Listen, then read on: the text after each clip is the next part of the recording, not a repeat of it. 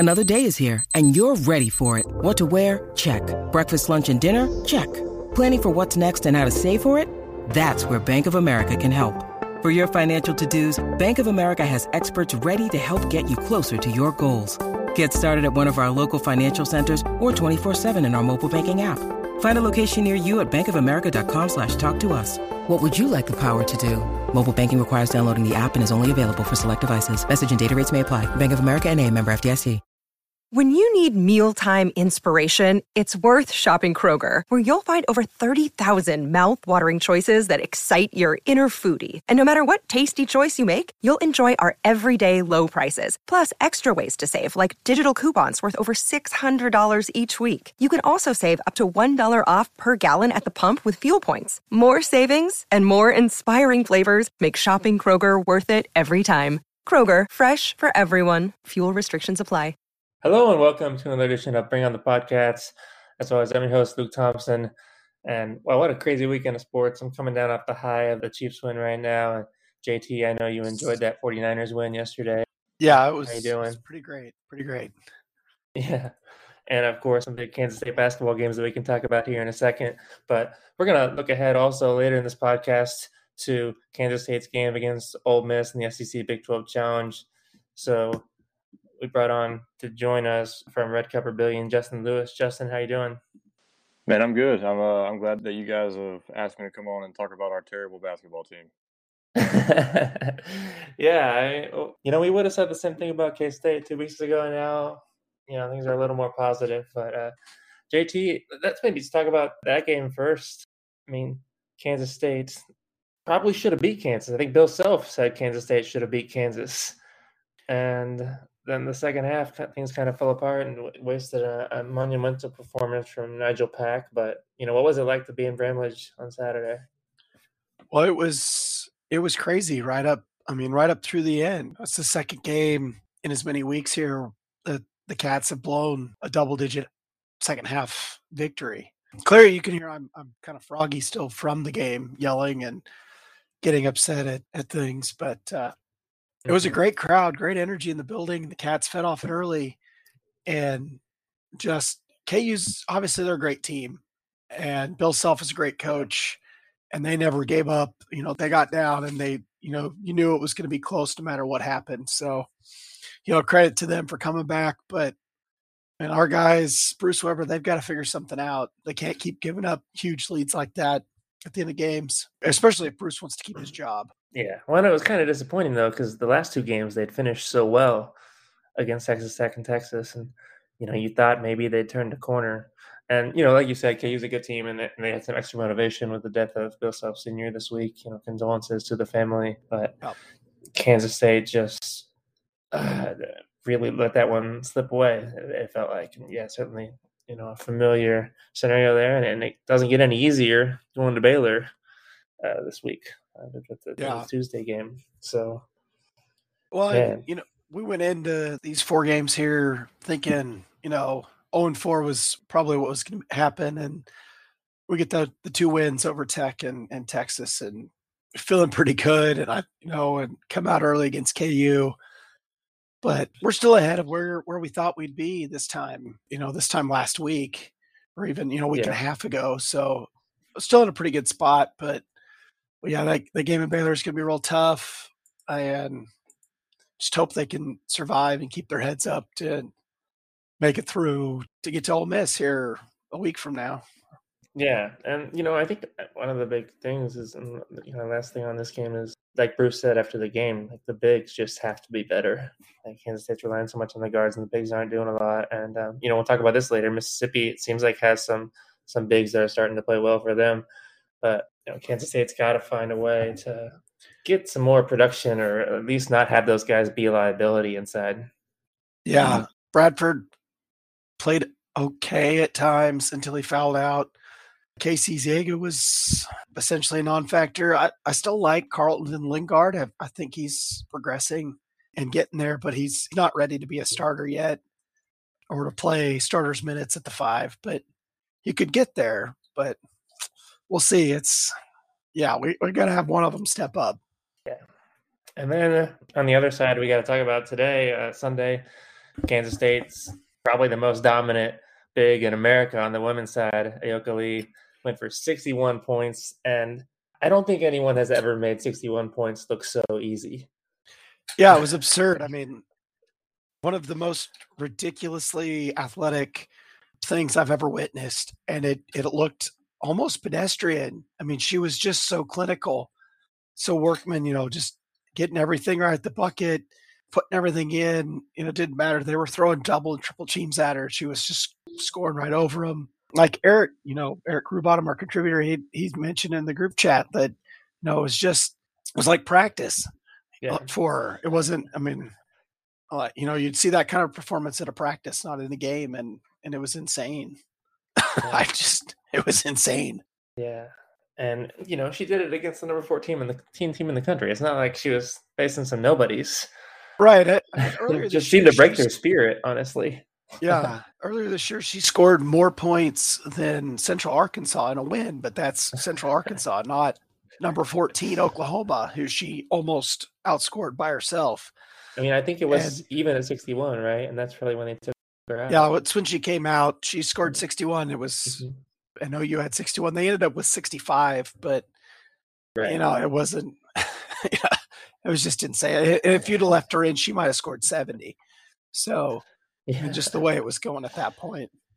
But, Mitty was nice enough to pull her once she got the record and let OU have at least some semblance of respect there. Mm-hmm, mm-hmm. And I think you got to give some credit to her teammates as well. I think it was you retweeted a stat where like all but 2 of her buckets were on assists, and probably the other 2 were offensive rebounds.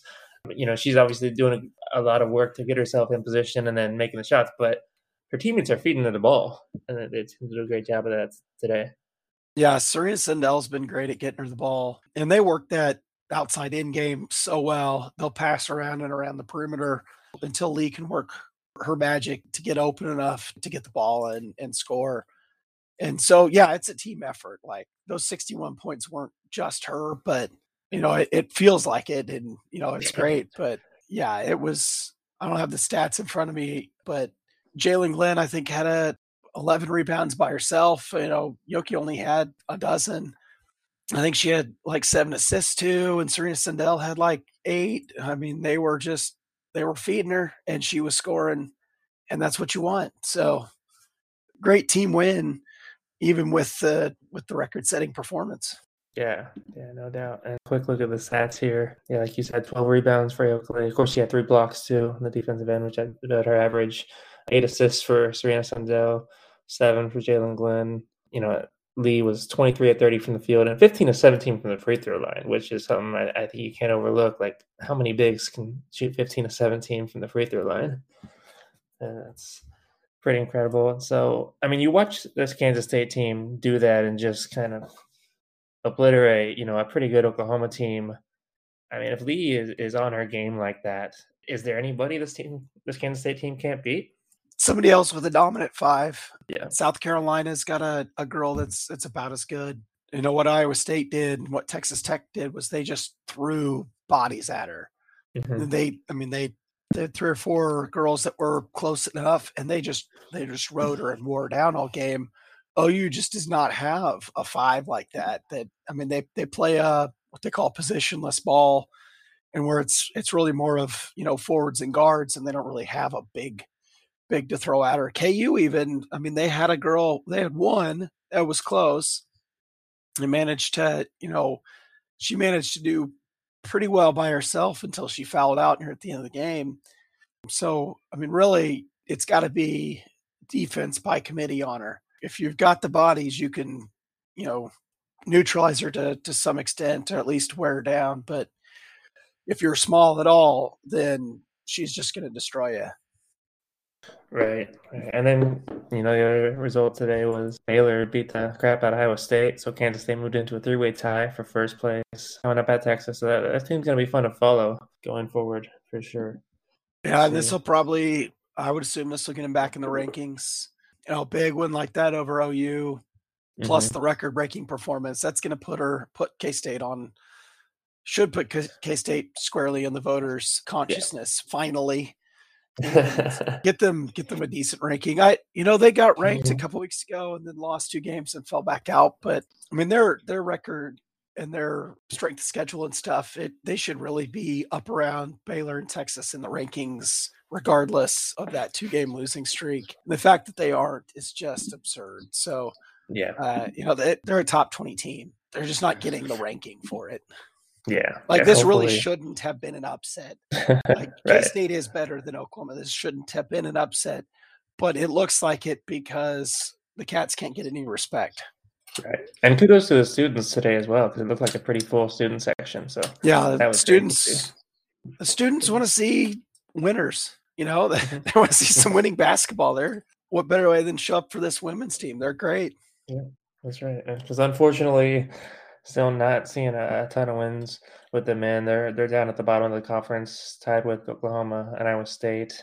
But I think Kansas State right now is the only NCAA eligible team that is not really on the bubble. And before that KU game, I think I saw him in Lunardi's next 4 out, or maybe like second 4 out or something. Anyway, they're right. getting, and I don't think almost they'll in the conversation. So I don't think they'll move a whole lot with this loss. I mean, KU's top 10, so it's not like they're just going to tumble. It's not like losing at home to TCU.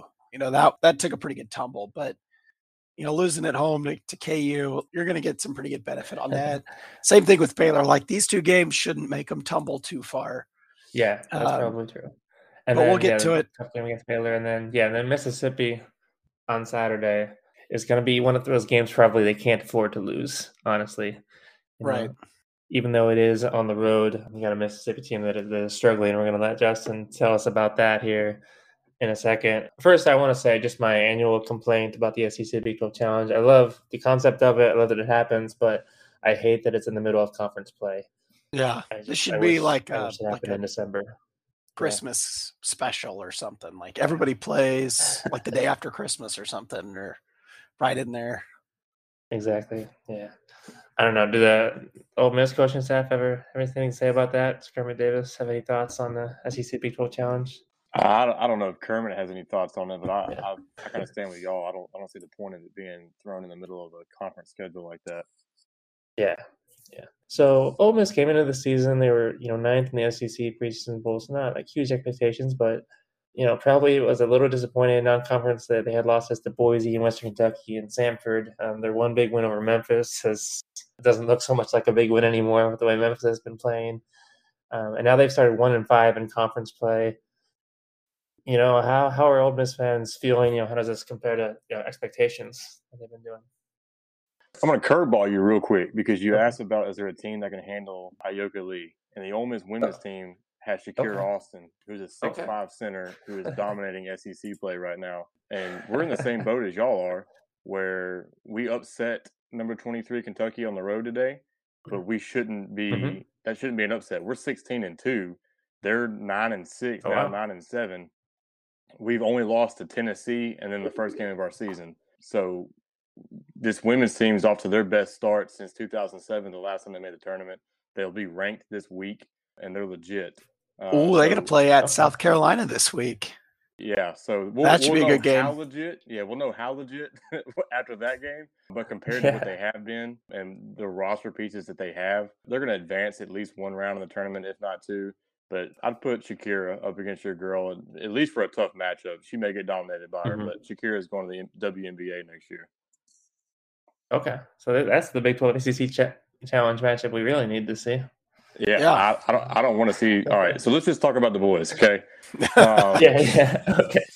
So when you don't recruit a point guard, I don't know how you expect to win in college basketball, and that's what Memphis and Penny Hardaway are looking at right now, and that's what Ole Miss is looking at too. Jarkel Joyner, while he's a great scoring guard, he's not a primary ball handler. The expectations were low as far as the outsiders, but I think within the program and Ole Miss fans, you looked up and down that roster. You had the Brakefield transfer from Duke. You've got Matthew Morrell in her sophomore year, who was the highest rated recruit in school history. And then you've got Deshaun Ruffin, who is the only McDonald's All-American in school history, all on this roster at the same time with the addition of Nasir Brooks, like a 17th year player in the NCAA who just been here forever. He's a tower, just long, plays like 38 minutes a game. Dude gets no rest because Kermit didn't recruit a backup. Yeah, in the Big 12, we call that a Perry Ellis. Yeah, Perry Ellis he's still there, right? Yeah. No, it's Ole Miss is going to play defense, and it's going to be really hard to score. Ole Miss at times they run a 1-3-1 that morphs into a 2-3 when he gets below the free throw line, something similar to what Andy Kennedy ran during his time there. The problem with Ole Miss is Kermit Davis seems to be forcing the system of offense that he loves on a roster that can't do it. He doesn't have the pieces to run what he wants to run, and their offense gets so bogged down and can't do anything. And then you got guys like Austin Crowley and Luis Rodriguez who really don't offer you as much as you'd like. And then you're relying on now Matthew Morrell can go scorched earth and put 40 on you. His shot is smooth. He's going to be probably a second round pick one day in the NBA. And Deshaun Ruffin is going to play like a freshman at times, but he's also going to show you why he was an All-American. But outside of those two guys, if any team just takes those two away, it's going to be a long night for the Rebs. Okay, yeah. So it seems like, the offense has been an issue all season, but, I got to ask you, talking about defense, they've let teams shoot 50% last 4 games. You let a Missouri team that is not exactly dynamic offensively shoot 62%. So have there been some issues there lately? Yeah, so are you familiar with the concept of your mind blocking out bad things? It's that Auburn game, there was some promising stuff that you saw. You had a chance to win it on the road at Auburn, but they've got Jabari Smith, who's should be the number 1 pick in the NBA draft. The kid's a freak. You could argue that you should have beat Tennessee as well, but then we get these last 4 games that you're mentioning, and I think teams have just figured out the defense. They've seen it. They know where they can get the shots and where they can come from, and I think he's just got guys on the floor that shouldn't be on the floor. Like Austin Crowley shouldn't play a lot of minutes. Brakefield is not a defensive specialist. Brooks, if you go 5 out, he's not going to do anything for you out there. Ruffin's so tiny. Morrell's not a defensive player. So while you run a good zone, you can catch Ole Miss in transition and catch Ole Miss in a man-to-man and get whatever you out of it. Mm-hmm. I gotta be honest though, JT, I hear the word zone and I cringe a little bit. Some risk over teams have not necessarily done great in the past. Although, they have had their moments. There's been some games against Baylor in the old zone they used to play. But they get 5 days to prepare. Do you think this team is better suited maybe to face the zone with the better shooters? Yeah. It depends on what they can get out of the middle.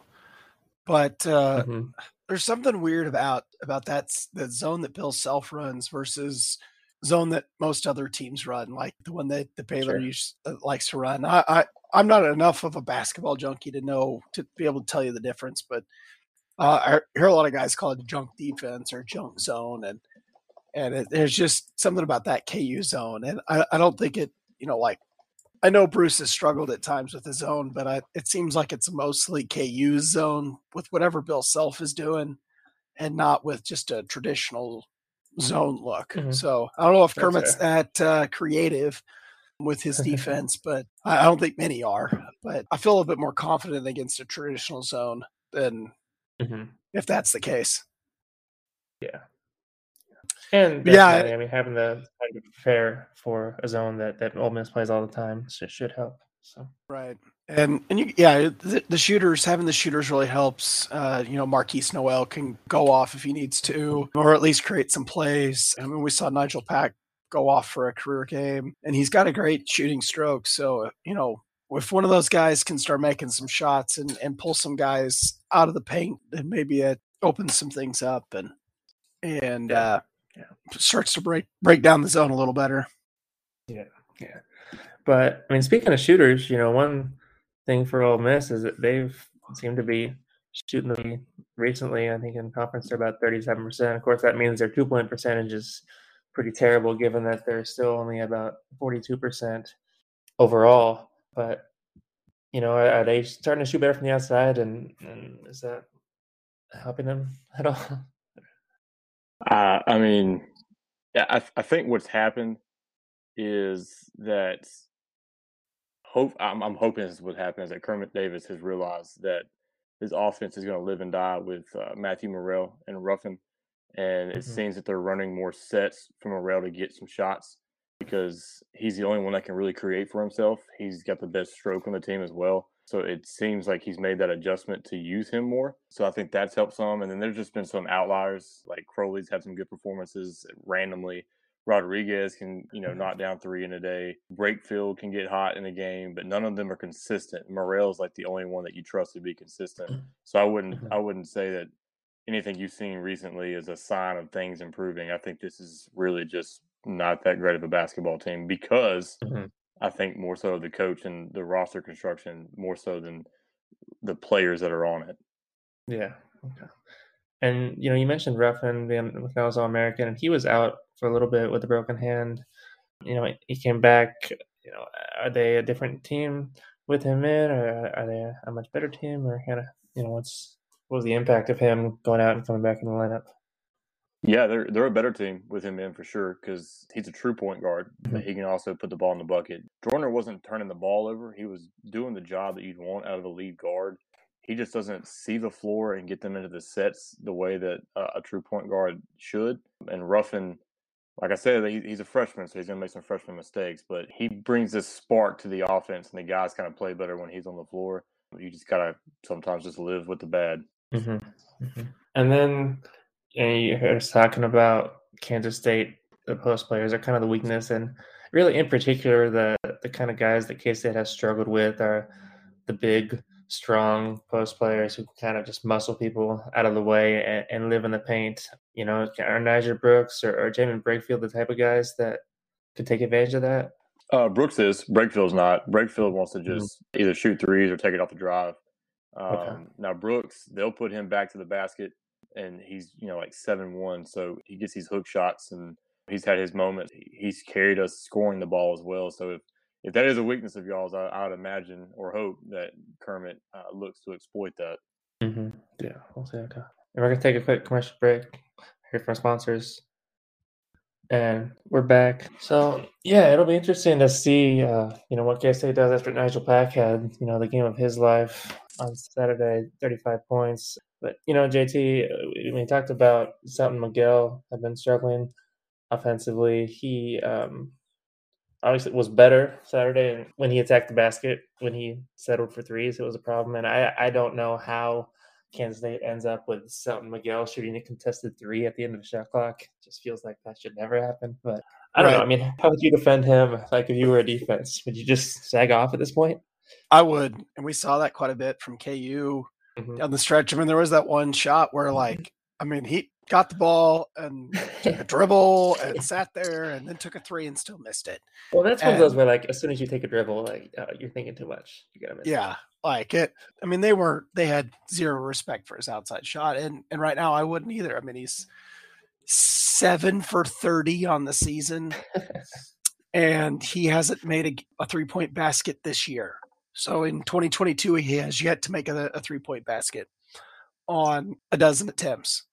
So it's, you would hope that at some point he starts to heat back up, but I wouldn't put any money on it. Yeah. But, at least he can play defense. Yeah, he plays great defense. Yeah. And that's really his saving grace is he plays great defense. And he's athletic enough to make baskets off the dribble or at least get to the basket and cause some havoc. Yeah. And they mentioned on the broadcast, too, not only can he play defense, but he can guard almost any position. So he allows K-State to kind of switch up its lineups a little bit, and that helps, too. But, yeah, so he's kind of, the exemplar of the Kansas State hard-nosed defense that Bruce Weber is going to bring that man-to-man. Justin, what's going to happen when K-State puts that kind of pressure on the Ole Miss guards? If you want to see what happens, go watch the final, 6 minutes of the Tennessee game. And you'll have all your answers. We will put it directly in your hands and let you go down there and shoot all the layups you want. All right. Well, yeah, that would be nice. Yeah. Well, yeah, let's maybe zoom out for a second. Big picture. After the way that K-State lost to Kansas, the Fire Bruce crowd comes back at full steam, which can't necessarily blame them. It was pretty rough, and this team is still 2-5, even if they are better than that record. indicates. Justin Kermit's in his fourth year. I think he made an NCAA tournament his first year, but hasn't been back since. How hot is his seat right now? Well, here's what's crazy, is we think the seat should be hot, but he just signed a 4-year extension at the beginning of this season, and we're all baffled by that decision. Now here, the way it works in the state of Mississippi, a state employee cannot sign a contract longer than 4 years.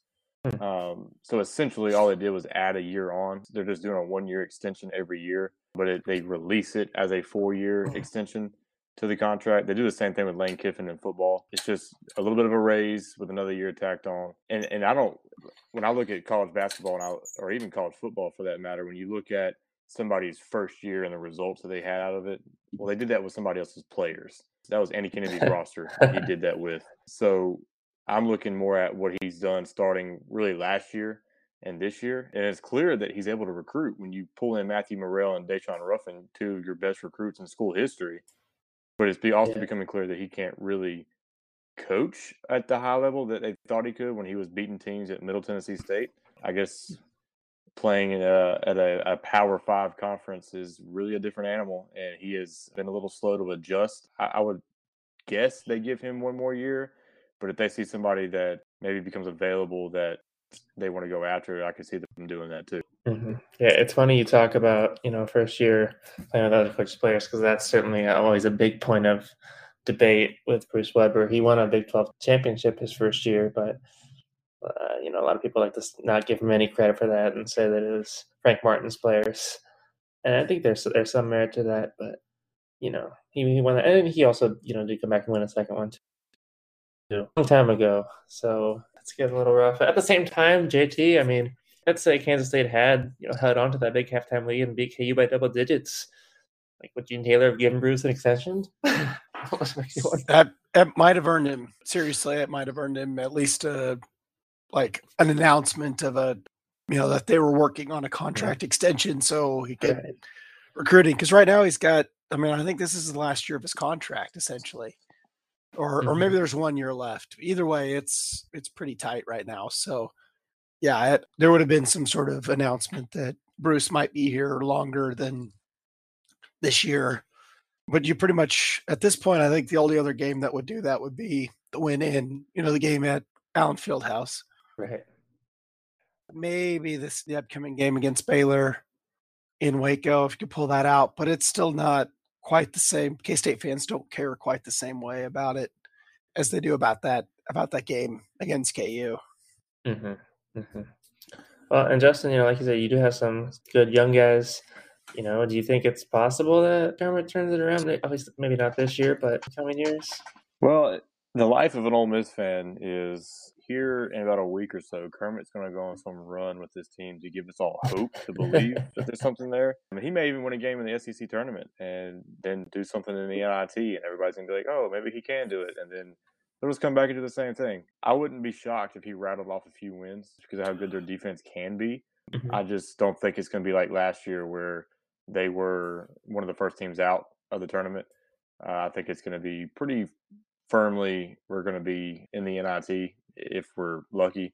I think the talent that he has with his guards, they're not looking to go to the NBA next year. And in college basketball, those teams that kind of have the experience of playing together for 3 or 4 years, they tend to be the ones that are harder to beat. So I think maybe if you give him another year or two, he could make the tournament again, but I'm not right now thrilled about that idea. I'd rather go make a splashy hire, which there's some people on some Ole Miss boards saying let's just screw it and go get Patino away from Iona. So I don't know if you want to go that route, but I'd be interested. That name's been bandied about on some K-State boards too, I think. Even at 100 years old, he's probably still a hot name in a lot of circles. Yep. Yeah. Yeah, that's funny. Yeah, and Ole Miss, you talk about rattling off games. They got a busy week ahead of them. They get Florida on Monday in what I believe is a rescheduled game, and then they get Arkansas and K-State, and all those are at home. But it kind of makes you wonder. We saw Kansas State possibly take advantage of a Texas Tech team that had, was at the end of a streak of a lot of games and not too many days. How's the depth of this Ole Miss team? Do you think that playing that many games will wear on them at all? Well, Kermit swears by this is the deepest team that he's ever had. So I think as far as it being a 3-game week, I think they will be fine.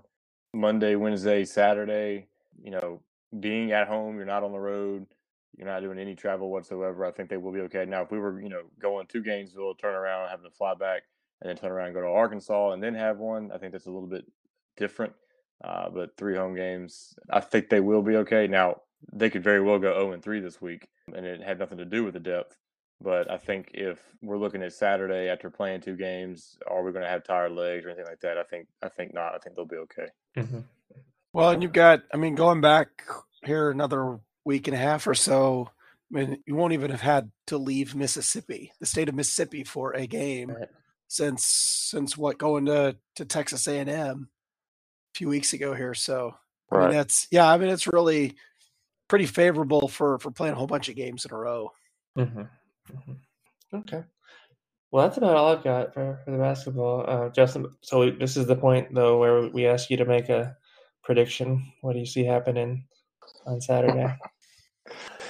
Oh, man. I've given up trying to figure out what's going to go on with this team. But for the sake of you guys, I'll say it's going to be a lower scoring game probably. I'll give it 59-56 K-State. Okay. Yeah, that actually sounds like a reasonable score for this team. Yeah. Now, I will tell you this. Here's a secret for you guys. When Ole Miss scores 80 in the Kermit Davis era, they almost never lose. They're like 24-3. So if this turns into a high-scoring game, it usually goes into Ole Miss's favor. But if it's down in the mud, Ole Miss can't score, they're probably going to lose. Yeah. I don't remember what happens when Bruce teams score 80. So, yeah, it doesn't happen. But, yeah, so we got an SEC guy on the podcast. So before we let you go, we got to ask you about your thoughts on OU and Texas coming to the SEC. I don't care. They're going to come here. They're going to come here and realize that they don't want to be here. That it's not as easy. It's not going to be easy. They're going to miss their easy 10-win seasons that they were having. Texas has not been having easy 10-win seasons. Let's be clear on that. True. It's been a while. It's just not going to be a cakewalk like it used to be, or what they thought it used to be. The fans are going to have to adjust to 7 and 8 win seasons on a regular basis, I think. And I think as far as the NIL era goes, it's massive because of the money that those 2 programs are going to bring in. And it's going to assist in making the SEC even more of a monster when it comes to that part of it. I think it's potentially going to blow up college athletics as it is. They're going to have to readjust something to level the playing field. So I'm just like, I'm not afraid of them in any sports coming over. It's more of how is this going to reshape the landscape of college athletics. Mm-hmm. Yeah, that's fair. Yeah, I think it's going to be the biggest adjustment for Oklahoma fans because they have gotten used to a lot of conference titles, and I think they're going to have a hard time. Mm-hmm. And we will enjoy that over here in the Big 12. I'm sure y'all will. But how is that going to work divisionally, do you think? Yeah, so split them up? I think at this point you've got to readjust and go regionally because you've got Missouri in the East, which makes no sense. So I think you send Auburn and Alabama to the East, and then you just let all the ones that came from the Big 12 to be over here in the West, or you kind of just don't go division and go just one big conference. And I saw somebody pitch the idea that you have 4 divisions, 4 teams each, and do that, and I wouldn't be opposed to that. But I think you kind of have to go regionally at this point just for the sake of your distance that you're going to be traveling now from, like, when Florida plays Oklahoma. That's quite a bit for a volleyball game on a Tuesday night. I like there's an NCAA rule that, like, once you break 12 teams, you have to split in divisions or something. Okay, there probably is. But that's why the Big 12 has to split into divisions, right? Yeah. So of going to, like at 16 teams, you do 4-team pods, which would make a lot of sense. It would just be a matter of which teams are in which pod at that point. Yeah. Yeah, I've even seen some people throw out the idea of 3 14 pods for the Big 12, which doesn't make a lot of sense to me, to be honest. But all right, so you guys are Big 12 guys. I reside in the city of Memphis. I'm not a Memphis Tigers fan by any means, But why does the Big 12 not want Memphis? Well, the Liberty Bowl is trash. It absolutely is trash. I think they were the 5th team. You know, if they were going to add any more, I think Memphis is going to be the next one called. But they don't have the same kind of profile right now as Cincinnati, obviously, or even UCF. Obviously not BYU. I mean, it was so you get Memphis or Houston. Houston just is a lot bigger, and they've got better basketball right now.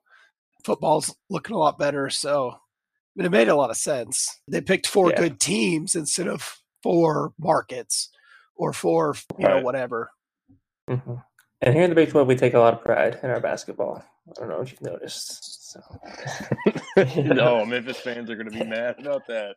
Yeah. Yeah. Yeah, it'll be interesting to see how that all shakes out. You know, I've always felt kind of bad for Ole Miss that they get stuck in that SEC West. I mean, it's just a brutal division. Very brutal. But I appreciate the work you guys do over on Red Cup Rebellion.